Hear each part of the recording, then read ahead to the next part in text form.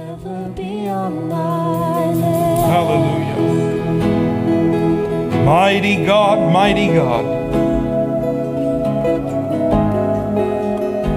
We're overwhelmed by your goodness. I think about Paul and Silas in that prison, shackled, having been beaten. Many stripes, it said, laid upon their backs, still bleeding. And yet about midnight, we have the record of what these two incarcerated disciples and servants of the Lord did in that Philippian jail. It said about midnight, they prayed and they sang praises. I believe Paul understood something. He said, as long as I've got breath, they didn't beat all the breath out of me, and as long as I have breath, the Bible says, let everything that hath breath praise ye the Lord. Yes. And as long as I still have breath, I'm going to reserve it for praise. And so they began to praise God in that cold, dank prison, bleeding, bloodied, not being able to fully figure out how they even ended up where they were. Remember, they were obeying God's leading. Instead of complaining and wondering and allowing their minds to get bogged down in the futility of human reasoning, which so many times we do, and the enemy is able to really rob us, he just began to do what you do. Whether you're bleeding or not bleeding, we're going to praise God. And the Bible says, as they praise God, God sent an earthquake. They literally created an earthquake. And it says all the prison doors were open. And now it's interesting. Two of God's people praised God, and everybody else got free. And I'm just a simple man that believes in the simplicity of the Bible. I don't know how it works, but I know it does. I don't know how a church at 807 State Street could praise God with all their heart, and somehow down the road, the Spirit of God could begin to awaken a prostitute, a drug user, somebody hooked on meth, or somebody, I don't know, and I don't need to know, but I do know this. That's what the Bible says. I wonder if there are other people who are living in prison, and I'm not talking about a penitentiary to visit, but a prison of invisible bars. I wonder if there are people that could become free and liberated because there is a people that have learned the value of offering praise and worship to God. It happened in that Philippian jail. And it happened, and as a result, it led to one of the greatest miracles in Paul's life. The keeper of the prison got saved. His family got saved. The Philippians became his beloved church. And it was in that book of Philippians, he writes from prison, rejoice in the Lord always.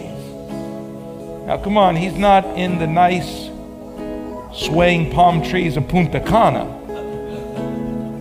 I think Paul, out of his reality and experiences, I know what I need to tell the church while in prison. Rejoice in the Lord always. And again, I say rejoice. Hallelujah. Give Jesus praise today. We do rejoice in the Lord. We rejoice in the Lord. And that is what we could always rejoice in. Maybe not rejoice in a particular situation, but we rejoice in the Lord in the situation. Say, I'm in the mess. No, I'm in Jesus in the mess. That makes, that's a game changer. It really is. You may have a seat. Thank you so much. I just could go on with my deep appreciation for all of you. And not only are you talented, not only are you anointed, what they're doing is how they live. This is their example. So aren't you glad that you have people from the pastor on down that don't just turn it on for church, but they're just doing what they do? And that's really what God wants us to rediscover, is Christianity was meant to be a lifestyle. Can you say amen? And it's an honor to be here. And I leaned over to Audrey and I said, I so appreciate, every weekend I'm in a church ministering, literally every weekend. It's my joy, it's an honor. But not many will like introduce me at the beginning. So, okay, you got him, here he is, express your appreciation, because after this, he comes whenever he wants. And I appreciate that, and the reason why is not because I'm a control freak, believe me. It's because there are times in a church such as this, when the Spirit of God is moving in worship and our hearts. I was here toward the end of the prayer meeting, and the cry is, Lord, have your way. And so we don't have a fixed program. Certainly there are things to be accomplished. There's always the declaring of the Word of God to some degree, whether it's more of an in-depth teaching, an exhortation. But we believe in the Bible in this church and that it has a preeminent place. There's always going to be worship, but we really want the Holy Spirit, and we believe that when the saints of God gather, that God has an agenda. Can you say amen? And that's our heart's cry. So thank you, Pastor Stephen, because there's times I go to preach, and I told Audrey, I said, the Spirit of God's moving, and we're flying where eagles fly. And I said, oh God, if I could just, I'm telling you, there's a word in my heart.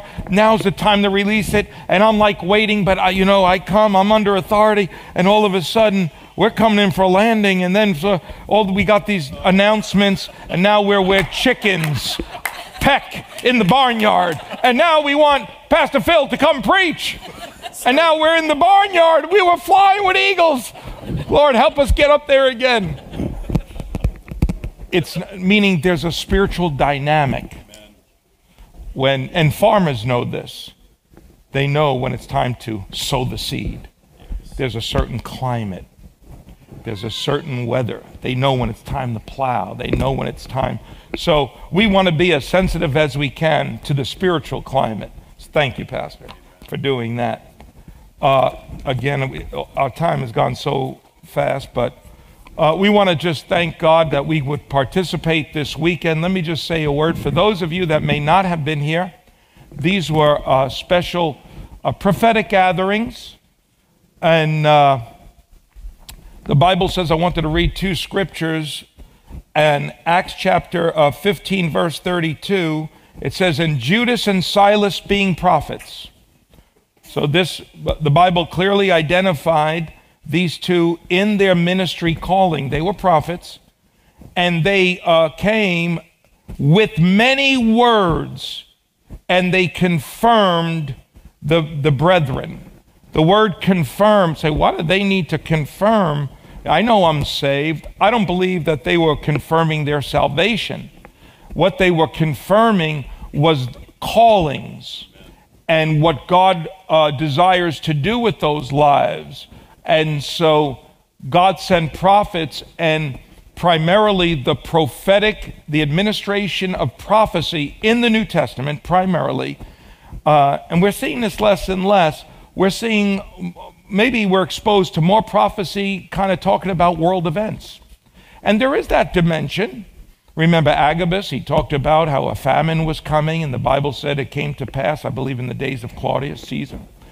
But most of the time in the New Testament, when you read of prophets, usually it's in the plural, and typically it's in the context of the church.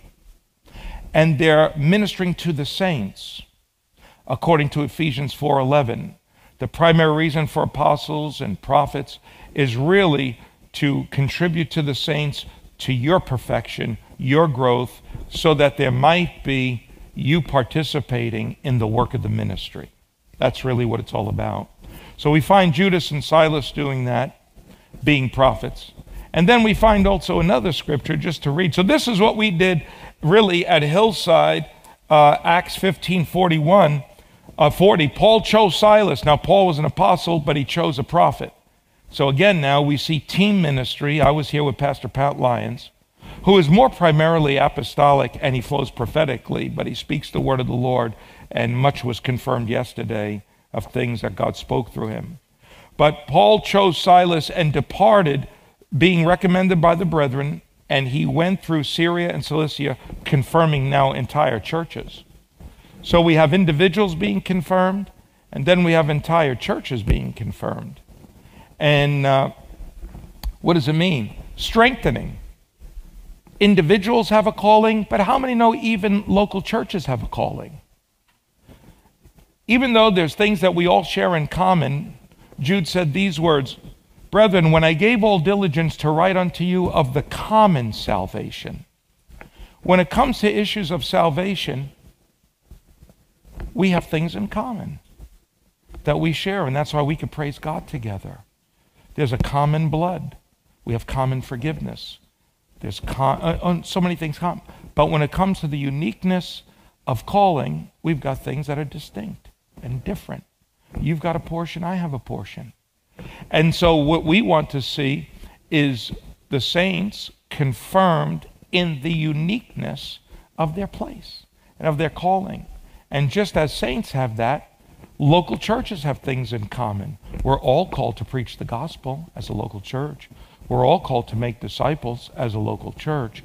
But then there are distinct callings of expression, and much of it is dependent upon, again, the spiritual graces that God has put within that local church. And so even as a body, through the preached word, through the exhorted word, we have really one desire, and that's to confirm you and to strengthen Hillside within your calling. And there's a tremendous calling on this church, and we thank God that we can come by this weekend and encourage you in that. This morning, I want to speak something God's placed on my heart that I believe will minister to you as an individual, mostly as individuals. That was in my heart. And I want to talk to you about the power of a prophetic shift. The power of a prophetic shift. Father, in the name of Jesus, as we now turn to the Word of God, we recognize that the one who authored the Word is the one that must interpret it. So we welcome the true teacher, the true prophet, who is the Holy Spirit. And we ask that we might all hear your voice. May the word of God go out, and Lord, we thank you that the word of God is not bound, and even in the mere reading of the word, these are not the words of men, though you use men. These are inspired words that came from the very life of God, that even just the reading of Scripture, it could set the captive free when the anointing is free. So may the blessed anointing of the Holy Spirit be upon the word, be upon my lips. Order my thoughts, Lord, and may I handle the word of God diligently and as a good steward. And we declare that where the Spirit of the Lord is, there is freedom. In Jesus' name, amen. I want to read a couple of scriptures to begin with. John chapter 4, verse 14, and then John chapter 7, out of the life of Jesus. John chapter 4, the setting is he with the woman at the well. And he's dialoguing with the woman. You might remember the story. We won't read the whole story. Jesus told his disciples, we have needs be to go through Samaria. They didn't fully understand why Jesus did what he did. That's not where his destination was. He took the long way. Now, how many know even when we drive, we don't like going the long way? We like the short way. Even the GPS will show you the fastest way. Most of us will choose that way. But there are times that, many times, God chooses the longer way because he's accomplishing things, I love this, on the way. So Jesus said, we got to go through Samaria. Now, what they didn't know, what he knew, was that there was one soul that needed an encounter with him. And that was the woman at the well, and Jesus goes to the well, and he initiates, a conversation, and it starts off with natural things. He said, boy, probably wiped his lips, And he said, would you give me drink? Because she's there obviously to draw. And the beginning of their conversation is all centered around natural water. But you can't dialogue with Jesus too much before you start dealing with important things. And now Jesus is talking to her about this other kind of water. He said, there are waters, man, if you drank from those waters, you'd never drink again. Where can I get those waters? And so that's the way of the conversation. In John chapter 4, verse 14, this is what Jesus said. Whoever drinks of the water that I will give, not Jacob's well, I'm actually a well. You're talking to a well. There's waters that I will give, you'll never thirst. But the water that I will give, here's what I'll do. I'll actually they will be in the person a well of water springing up into everlasting life. The woman said unto him, Sir, give me this water that I thirst not, neither that I will ever have to come back here to draw. And I believe, honestly, and I'm going to exercise restraint because I'd love to preach on this right now, but I'm not going to do that. Because it's so powerful.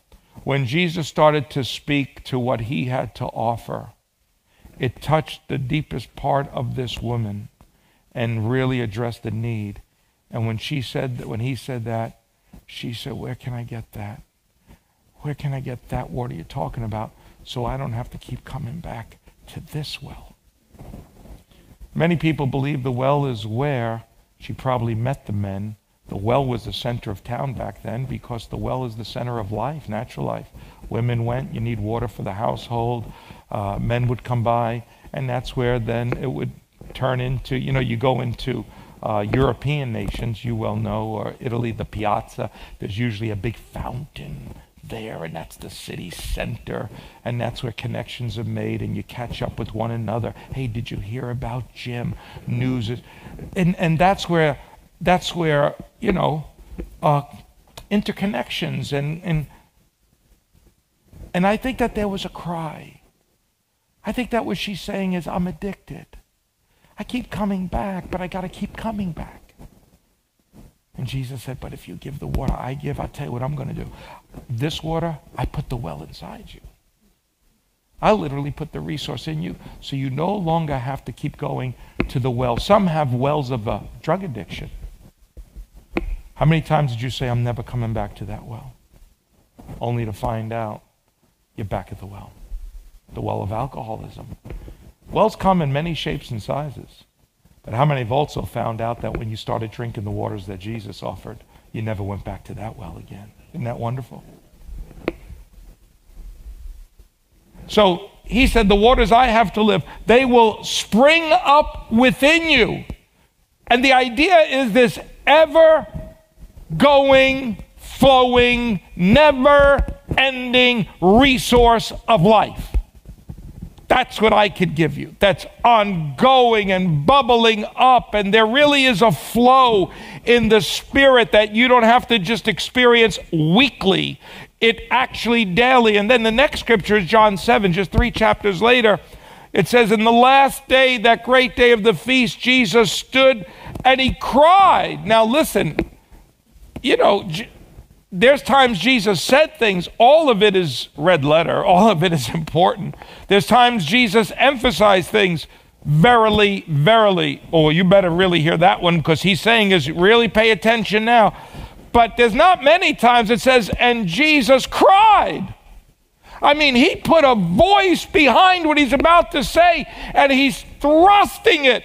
He's lifting his voice like, you gotta hear this. Let's catch. What's the cry? If any man thirst, let him come unto me and drink. He goes on to say, he that believes on me, as the scripture says, out of his innermost being shall flow rivers of living water. And my little understanding of the Greek, because of some of my tools I have in my library, it's even more powerful, because what it means and what it's saying is this: keep on drinking, never stop drinking. That's the tense of the verb, Because out of his belly, if you keep drinking, there will be an unending flow. It'll keep on flowing, rivers of living water. So the idea is this, that I am to continually resource myself in the life of the Spirit, because it goes on to say, this he spake of the Spirit. So now it's clear. If you say, well, what's that water mean? What does it mean in type? What does it mean? It's clear. He was really talking of spirit life, of the Holy Spirit, which they believe on him were going to receive. The Holy Ghost was not yet given because he was not yet glorified. So he's crying of what is about to be available, not yet, but it will be available. And so never stop drinking, Hillside. Say, well, what's the answer to really living in spirit life? First, never stop drinking. Keep drinking of the Spirit. Continue, cultivate lifestyle of communion. Communion. May the grace of our Lord Jesus Christ, the Bible says, the fellowship of God, the communion of the grace of the Lord, and the communion of the Holy Ghost. Communion means ongoing fellowship. Never stop. Don't let anything come in between that. And so you cultivate that, man. You're drinking. I'm just drinking. I'm drinking it up. And there is a fellowship now that I can have with the Spirit of God. Now, Jesus said he puts the well in me. It's really the Spirit of God, not out there, but the Spirit of God is really in here. And then he said, if you live that, you keep drinking like that, that will result in an ongoing, never-ending flow of life that will come out of you. So you will become now a resource for people. And it'll come in some form. Maybe it's going to be in the form of prophecy. Maybe in form of the gifts of healing. These are called manifestations of the Spirit. And so there is some manifestation, I'm here, and I can say this based on Scripture, that God wants to manifest through you, every one of you. Every one of you. That's why he said, if any man. I like that, because that means that's all inclusive. If any man thirst. Anybody thirsty here? Are you thirsty for the Lord? Are you thirsty for the Holy Spirit? You don't want low tide. I want high tide. I want there to be something that really flows, not only this weekend, but I want it to flow when I'm sitting next to somebody on the airplane. Come on. Oh, yeah. I want to flow. I'll never forget. I'll give you one testimony when it flowed out. And I was supposed to go. I was scheduled to go to South America, to Chile. And I was flying out of Harrisburg, and it was just horrible weather. It snowed, it rained, it sleet, but my flight was later to go to Philly, and from Philly, international.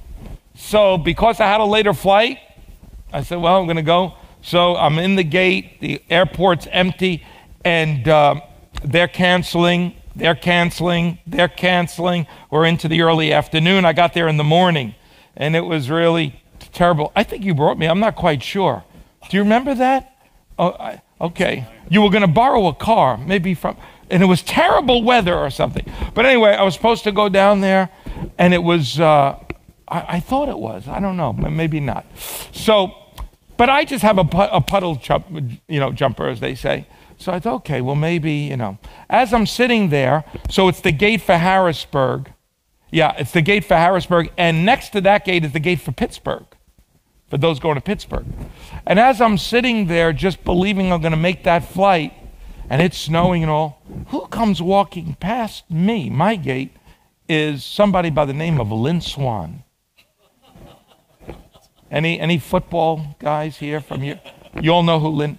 For those of you who don't, Lynn Swann was a premier Hall of Fame football player from the 70s, and he played for Pittsburgh Steelers. And he's noted for an incredible catch in a Super Bowl. Anybody know the catch? It's called the catch. Yeah. So anyway, and when I saw him, I haven't seen him, I've only seen him really with pads on and all. It was like I saw him and something leapt in me. And I know what that leaping is. It was like I started to leak living water, you know what I'm saying? And it's like, oh God, I feel that there's a stirring.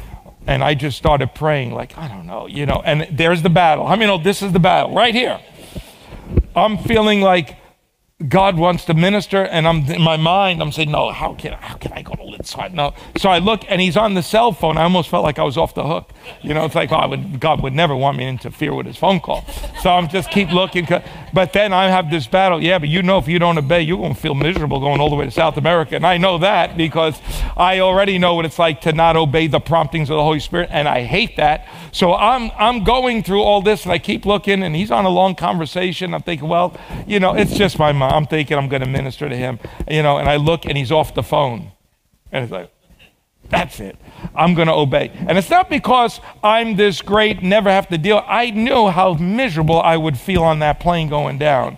It would really ruin my trip. And so even if he says, well, you crazy minister, I know that I would feel like at least I tried to obey God, okay? So I go to Mr. Swan. He's sitting there, and I go up to him. I said, excuse me, Mr. Swan. I said, you don't know me. I said, I'm a minister.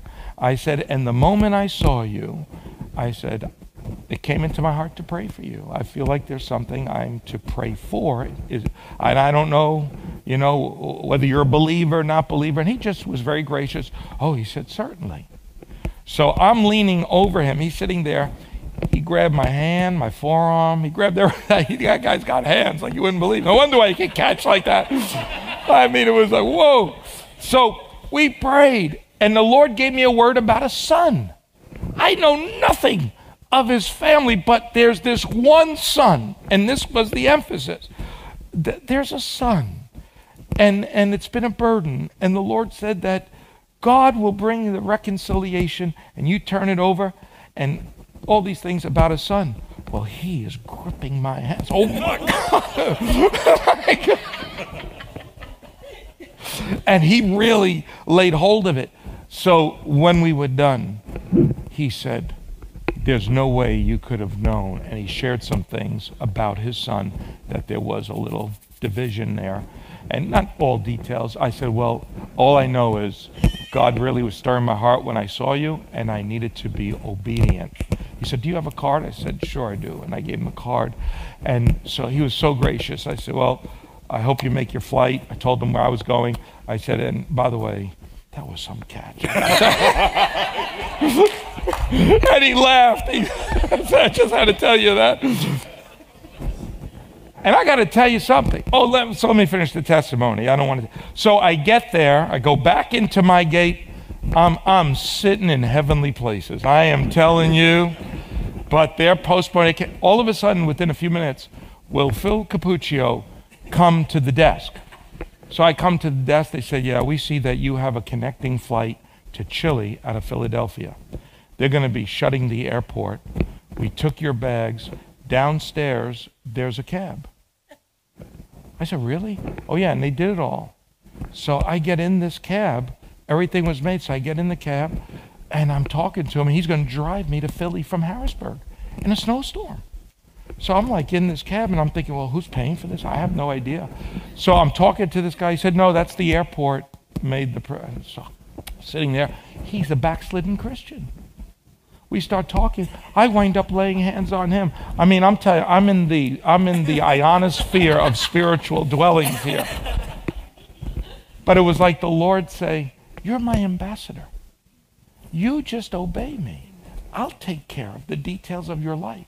And as I sat there and thought about it all the way down, and Lord, thank you for your grace to do this, the thought came, I don't want to live any other way. But this isn't just for Phil Cappuccio. This is for everybody.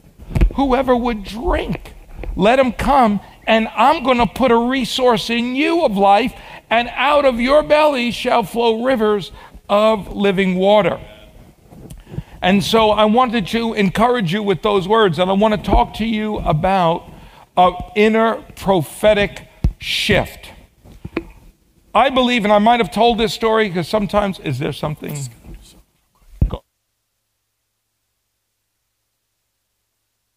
Are we good there? Okay, there we go.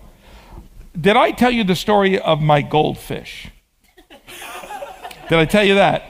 You just make me want to tell you everything about my life, even my goldfish. But I will tell you this real quick because I believe it's pertinent. Okay, the story of the gold, because this is recently, not long ago, the Lord brought it back to memory. When I moved in June of 72 from the Bronx to Long Island, where I got saved, I was 11 years old. And I had a best friend in the Bronx. We played Little League Baseball together. We did everything together.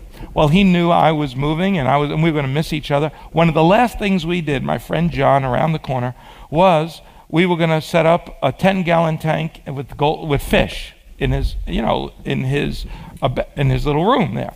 So we went to the pet store. We, get that little tank. You got to get the cobalt blue, gravel. You got to have that. Put a little shipwreck in there, fake coral, and he did that. So when he did that, and now I'm going to have my own bedroom in our new house, okay? I asked my parents, I wanted to do that. First thing, I want to establish, I want to put a little fish tank. So I did that. That was like the first thing I did. And, you go there, go to the pet store, and I got my little 10-gallon tank, and I've created this world. I feel like God, just wow. And I get my guppies and angelfish and all the fish, and got to have goldfish. They come out from the shipwreck. And what I would do is I'd shut the lights off in my bedroom and just put the light on in that tank, and I'd look. And boy, they were like effervescent, the colors, the goldfish. So I did. Now let's fast forward. I'm pastoring in Boston. And my late wife and I, we went on a vacation up the coast of Maine. And there was a restaurant someone had recommended. I think it was in Camden. But anyway, the centerpiece of the seafood restaurant was like 100-gallon fish tank. I never saw a fish tank that big. So as we're waiting to be seated, I'm like looking, because that's what it does. It just draws you. And you got to see the exotic fish in there. And I'm looking at the fish. And the guy next to me, we start talking, and he knows those fish. He's calling them by their Latin names. That's when they know. Like that's an azalea bush. No, it's not. And they give the Latin name. That's a botanist. So he's like saying about all these fish. Well, what's that? What's that? 100-gallon tank. Amazing. Then these goldfish come. Wow, what kind of goldfish are they? And so I tell him about my 10-gallon tank. I said the biggest tank I ever had was 10 gallons. Ha ha ha. You're laughing. And I had these goldfish. He goes, well, they're the same fish. I go, no way. Oh yeah. He said, that's because you have them in a 10-gallon tank. And the restriction of oxygen limited the potential of their growth. I said, are you kidding me? I started to feel a little guilty, I'll be honest with you, at first. It's like, I kept like midget goldfish. It's like, no, he said, if you would have taken those goldfish, put them in a 100-gallon tank, they would have tripled in size. Well, lately, God brought that back to me and said the essence of prophetic ministry is to smash the 10-gallon tank of thoughts we live in. Because there are Christians that God wants to do so much more with, but they stay little goldfish Christians. They believe right, but think wrong. And there's this, everything that has shaped their thinking keeps them in 10 gallons. And as a result, the full potential and the full possibility, even of what things that God has spoken, they never seem to grow to that dimension because transformation is determined by renewing of the mind. And he said the essence of prophetic preaching, the essence of a prophetic word, the essence of the power of a word from the Lord is it smashes the tank. Wow. And that's what it was designed to do. That's when, because God doesn't speak to you in the world of thoughts you live in, he speaks out of the potential he has in store for you. And so what we find is this is the reason that one of the names of God is the God of breakthrough. So let's talk a little more about this, especially in a prophetic weekend that we had. 10 years ago, there was a tsunami that hit Japan. Remember that? And it there was an earthquake registering 10 on the Richter scale. We had the Fukushima meltdown, and and they're still like debris, radioactive debris that was washing up on the West Coast. And so everybody saw this tsunami. Now think about what Jesus said. Out of your belly shall flow tsunami. See, a tsunami is like a never-ending flow that goes beyond borders and boundaries, and it changes landscapes. This tsunami back in 2011 that hit the island of Japan was so powerful, it moved the island 8 feet. I'm telling you, if you don't believe me, ask Siri. I'm telling you, not now, don't do it now. And if you need twofold witness, then ask Alexa, and you'll get both. It moved the island. That's how powerful this, someone say flow. This flow of water changed the landscape. Where did that come from? We could see the flow. We could see the impact. Where did that come from? Well, it came from an earthquake. And the earthquake was measurable. 10 on the Richter scale. Powerful, which created the flow. Well, that's great. Where did the earthquake come from? There no eye could see.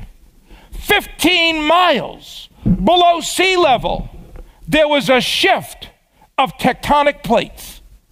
And when these plates shifted, that Fox couldn't cover, CNN couldn't send a reporter. There's no public view. It's deep internal. A shift occurred. When that shift occurred, it created an earthquake. The earthquake creates a flow of water that moved the nation. And so the power of God's word is to create shifts deep in us. It's a two-edged sword, the word of the Lord, the rhema of God. More powerful, quick, powerful, sharper than a two-edged sword. And it goes deep. It divides soul from spirit. It goes even into the thought realm. It goes where none of us, all we see is actions. All we see are the things you do. But God says, if you let me shift some things, a shift of thought, a shift of thinking, if there can be an internal shift, there is a power to that will create a spiritual earthquake in your life that will release a new flow of ministry, a new flow of what I want to do. And so as I was being led by God he was speaking to me, the Lord says, this is the power of a breakthrough. Now, let me give you a couple of verses. It says Psalm 29:4. You don't have to turn there. The voice of the Lord is powerful. The voice of the Lord is full of majesty. It goes on to say in verse 5 of Psalm 29, the voice of the Lord breaks the cedars. The voice of the Lord breaks the cedars of Lebanon. In other words, there's an inherent power of breakthrough in the voice of God. It smashes tanks. It smashes things. 2 Samuel chapter 5. The Bible says that David was going against the Philistines. They were all around. They spread out in the valley. In other words, everywhere he looked, he saw enemy forces. Kind of like today, no matter what we see challenges, we see opposition, we see conflict. Maybe even in your own world, sometimes we can look at our finances and we see problems. We can look at our marriage, we see problems. Maybe even things in your body, we see problems. Nothing in our life offers us much hope, and that could be a situation. David was in that situation. Everywhere he looked, they spread themselves in the valley. But David knew something about God. He said, God, I'm facing the enemy. They're outnumbering us. There's nothing in the natural that would indicate we'd win this war. But there's the God factor. Should I go after the Philistines? And the Lord says, you go. God says, you go, and doubtless I will deliver them into your hands. He didn't ask how. He didn't ask God how he's going to do it. He said, all I need to know is you spoke a word, and I'm going to obey your word. I don't understand how this will ever happen, but I don't need to understand. I've been walking with you long enough to know that all you got to do is say it, and the rest is up to you. So he does, and it says, and when David went, The Lord broke forth. It's the same word as break. He breaketh the cedars. The Lord broke forth upon his enemies as a breach of waters. Therefore, he called the name of that place Bel Perazim, which means, in my situation, I discovered the God of breakthroughs. He's the God of breakthroughs. Okay, another scripture. It says in Micah chapter 2, verse 13, the breaker. Someone say the breaker. The breaker is come up before them. Speaking of the Lord, they have broken up and they have passed through the gate. Speaking of Israel, they've gone out. Their king shall pass before them, because the Lord is on the head of them, or the Lord is at the head of them. As I began to study God of breakthroughs, you see, God has revealed himself through all of Scripture with different aspects as to who he is. The God of peace, the God who is there, the God, the Lord is my shepherd. And these all speak to us of dimensions of our God that are worthy to be worshiped. And they communicate to us something that addresses real needs in our life. But amidst all that, he's also known as the God of breakthroughs.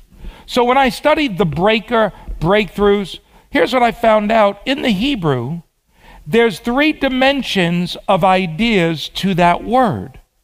Parats, or I'm probably not saying it right, P-A-R-A-T-S, transliteration, it means this. Here was the threefold. First, to break in. Something actually breaks in, like a break-in. Then it also carries the idea of break down. Then it carries the idea of break out. And as I meditated upon who God is and what God did and what resulted as God's breakthrough, here is what a breakthrough is. God breaks in. When he breaks in, things get broken down that need to be broken down. As a result of God breaking in and things getting broken down, guess what? You break out. You break out into a new place. You break out into a new dimension. So in other words, that a true breakthrough begins with God and ends with you. How many times have I had people, you've had people say, oh, Pastor, please pray for me. I need a real breakthrough. And the idea is, I just need God to come in and take care of this situation. Whether it's finances, it could be family issues, whatever. I need a breakthrough. I need God to just show up, make it all right. Well, the idea of a breakthrough is God does. He breaks in. That's his role. As a result of him breaking in, things that have held you in bondage start breaking down. But that's not the end. The crown of the breakthrough is, as a result, you break out. So the breakthrough is realized when you're breaking forth into a new dimension, into new territory, into a new aspect of the will of God, breaking through into that. And so I'm here to tell you that today, he is, and he still is, the God of breakthroughs. I began to see this all over the Bible, and I just want to consider one or two. And it begins with Abraham. I'd like you to turn with me to Genesis, and I want to talk about Father Abraham, the man who got a breakthrough. And if you go to Genesis, if you would, Genesis chapter 11 to begin with, they had built the Tower of Babel. This is the beginning parts of the growth of civilization, as you know. The Tower of Babel, which is the beginning of what became known as Babylon, which actually means confusion.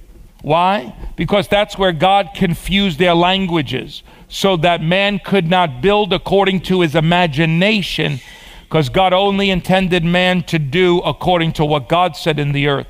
So as a result, it's Babel, Babylon. And so verse 27 now, it said, these are the generations of Terah. Terah begot Abram, Nahor, and Haran. And Haran begot Lot. So notice that. Lot's father is Haran. Verse 28, Haran died before his father Terah in the land of his nativity, which is Ur of the Chaldees, which is Babylon. So what we have is the phrase, follow me and you'll really appreciate what God did here. We have Haran died before his father Terah, who's Abram's father. So Abram's brother's son dies. Abram's brother dies, Haran. So the father's got to bury a son. And the phrase died before his father could mean two things. It could mean in time, he died first, he died before his father, but it really probably implies as well, he died in front of his father.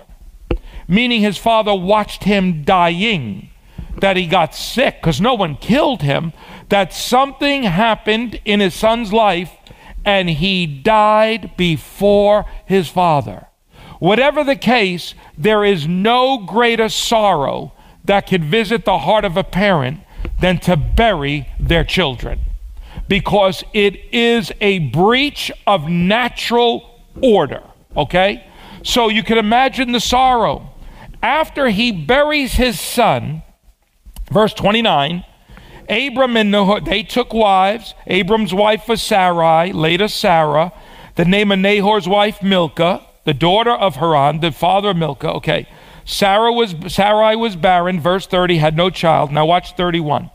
And Terah took Abram his son, and Lot the son of Haran, his grandson, and Sarai, and he got the children he had left and their spouses. He took them. The idea is like, there's no way. I lost one. You're coming with me. What's up, Dad? We're getting out of here. Where are we going? We're going to go to Canaan. Now, this is the beginning of the mentioning of Canaan. We sing songs about Canaan, because what is Canaan? Canaan's the promised land for Israel.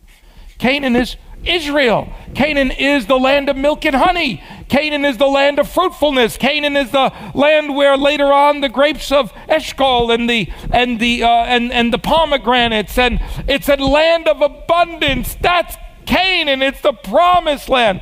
But here in Genesis, it's as though the Father is saying, I've got to leave this place of sorrow.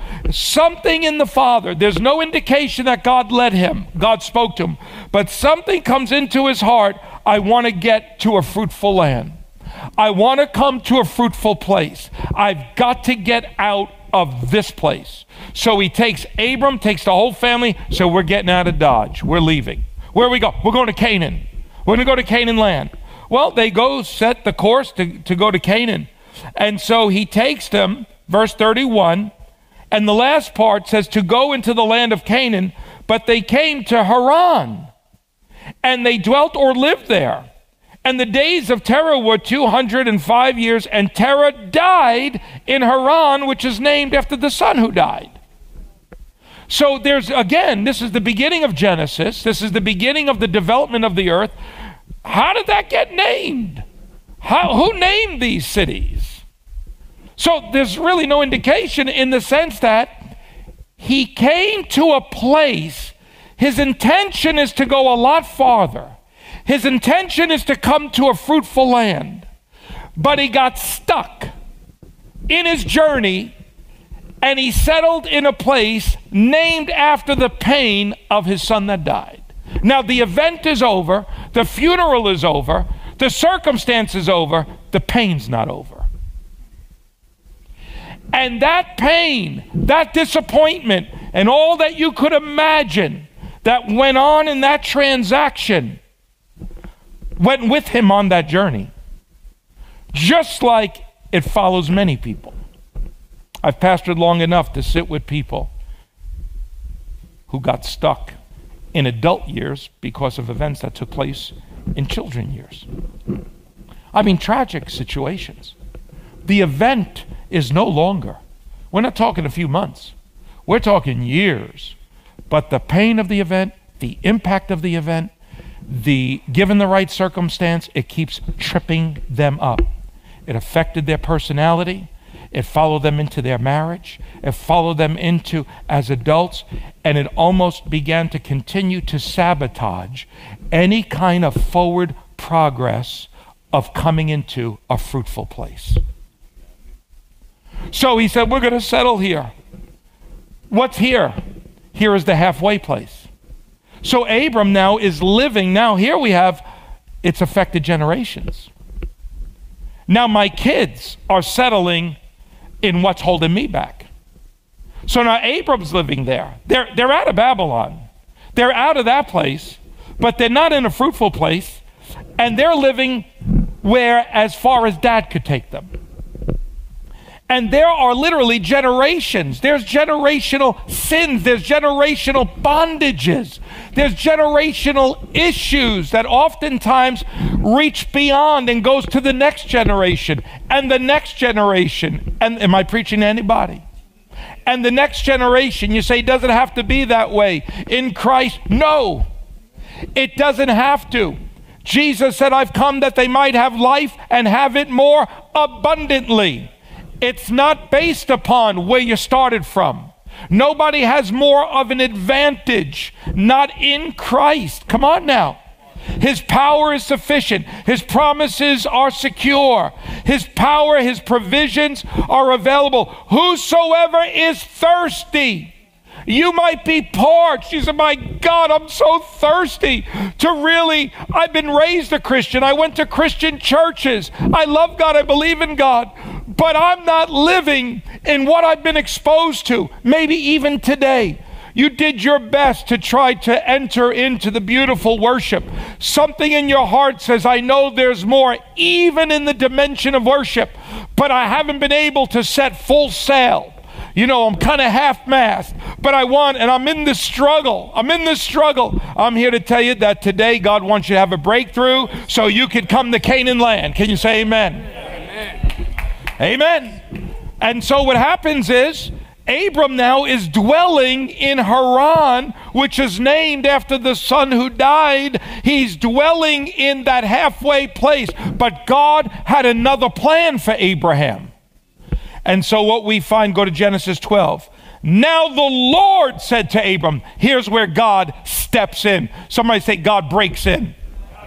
Oh yes. Someone said, you know, the Lord won't come unless he's invited. What Bible are you reading?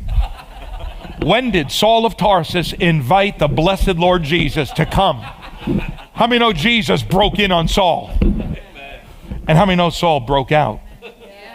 He broke out. How many know on the day of Pentecost, the Holy Spirit broke in? And how many know that things in them broke down? But in the end, they broke out. They broke out, and there have been reverberations of their breakthrough through the ages. It didn't just stay in Jerusalem, went to Judea, Samaria, it went in South America, it's all over Europe. Why? Because 120 got a breakthrough that affected the ages. So anyway, here we got Abram. Now the Lord said to Abram, watch what he says. Get out of your country, get out of Haran, get away from your natural kin, from your father's house. Now notice his dad is dead, but he's still living in dad's house. He still has embraced dad's limitation. Get out of that house. Watch verse 2. I'll make of you a great nation. I will bless you. I'll make your name great. You're going to become a blessing. I will bless them that bless you. I'll curse him that curses you. In fact, in you, all the families of the earth will be blessed. It's in you. Why? Because it's a blessed seed that's in you. So Abram departed as the Lord had spoken. Let's stop right there.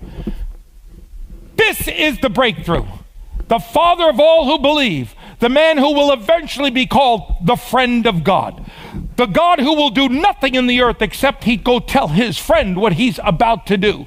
This man that has special in with God.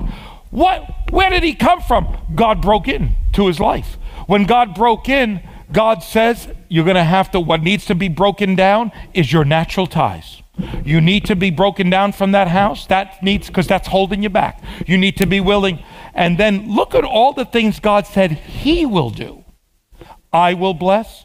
I will multiply. I'll make your name great. I'm going to make you a blessing. I.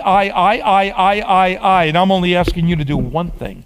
If you do the one thing, you'll release me to do 10 things. Many times that one step of obedience is the master key that unlocks what God's going to do. The many things God wants to do. You're thinking about how could these things be done? God will do it. But he's saying, take that one step. I just need you to step. I need you to lean in the right direction. I just need you to believe. Hey, Mary, you young little virgin. She goes, how could these things be? Are you kidding me? How does this happen? You're saying I'm going to give birth? I've never even been with a man. Now listen, I might not have gone to college, but I understand some things. How? And you know, we laugh at Mary, but how many know we live with the hows? Yeah, how's God gonna, how? And once you say how, let me tell you something. You're asking God, that's like taking your 2-year-old, say, look, sit and trig today, and at the end, I want you to understand. It's crazy. So God doesn't even answer the hows, because he'd knock your head right off your frame. Are you kidding me? How? So you know what he says? Here's what the angel says. Oh, the Holy Spirit's gonna come on you.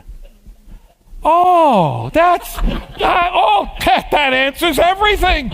That's right. Yeah. So here's what she says. She goes from how to be. All right. You didn't answer my how question, but be it unto me then, according to what you said. How many know she believed? The greatest breakthrough that ever occurred in the earth. How many know we're saved because of her breakthrough? Are you glad she believed? Oh yeah, I'm glad she believed because it saved my soul. It really did. She's not my Savior, but through God found a vessel. He found a believing womb. He found a believing heart. That's all I need you to do, Mary. I'll take care of your fallopian tubes. I'll take care of ovaries. I'll take care of all of the stuff that needs to take place independent of humans. I'll take care of it all. Abraham, all I need you to do is take one step. And the Bible says in Hebrews 11, by faith, Abraham, when he was called to go out, obeyed. Boy, that's great. And he went, not knowing where he was going. I mean, it's like, wow, that one verse sums up my whole life. Really, 40 years. I believe God, I obey, and I have no clue what we're doing, but we're going to obey God, and God just does it all. I had no idea. Lynn Swan, so on. How did all that work? Who knows? All I know is I felt good going to South America, I'll tell you that. The man got, see, that's a breakthrough right there. God broke in his voice. When God spoke, things that held him in a halfway place broke down. And the result, he broke out. He broke out of the place where Dad died. He broke out of the place where he would have died. He broke out of a place that was before he'd ever be fruitful. He'd never be.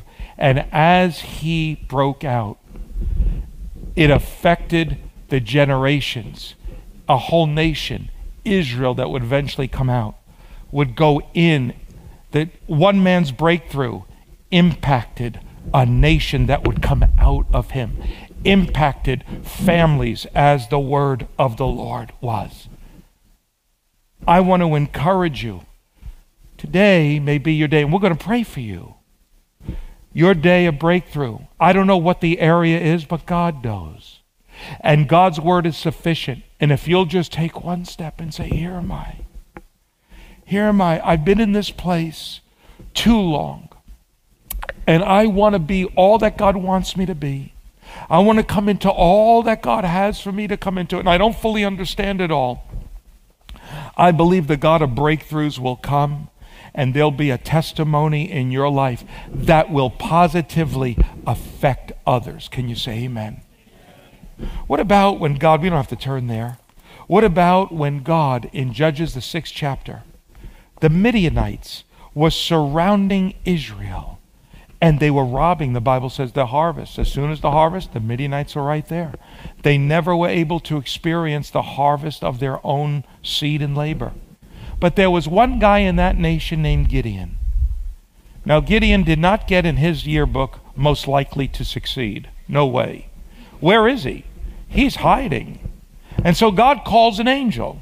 Now, I'm sure he's got a whole, he's the God of hosts, the God of the armies of heaven. He's got a whole army of angels, flaming swords. They're standing at attention. I need an angel. I don't know how many said, we're here. No, not you. I need a messenger angel. A messenger angel. And they're looking and they're seeing Israel, man. They're taken advantage of by the Midianites. I need a messenger. Messenger comes. What do you need? You see that guy down there hiding? I want you to give him a message. Okay, the messenger goes, and there he is. He has his little harvest. Just little. He's just existing. He's in survival. That's the 10-gallon tank. If I can only make it another day. Is there any Midianites around? Okay, good. I made another day. I got through another week. I got through, and he's developed a survival mentality. He has no great vision of expanding his house and a great harvest. No, because the enemy. He's constantly everywhere he turns. He sees the enemy. So what it does is it produces a survival mentality, and he's hiding. But how many know you can't hide from God? So the angel comes. And the angel comes with the spirit of a prophetic word. You talk about breakthrough. Hello, you mighty man of God. While he's hiding, he's anything but a mighty man of God. And he contends with that. So you got this prophecy is wrong right now. I'm telling you right now. Don't you understand? You don't know some things about me. You meant my neighbor, not me, my neighbor.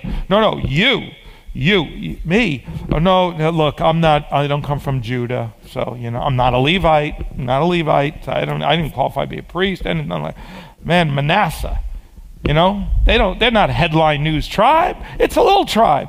And then I'm the least of my father's house and there's nothing. You got the wrong guy. But what he needed was, he had a little 10-gallon. He was a little goldfish. And God knew something. If he can get a breakthrough in this man, he could save a nation. Now, he could have commissioned all those angels with flaming swords and just take care of the Midianites. What intrigues me is not what God does, how God does things, his ways. Because locked up in that breakthrough was going to be a national deliverance.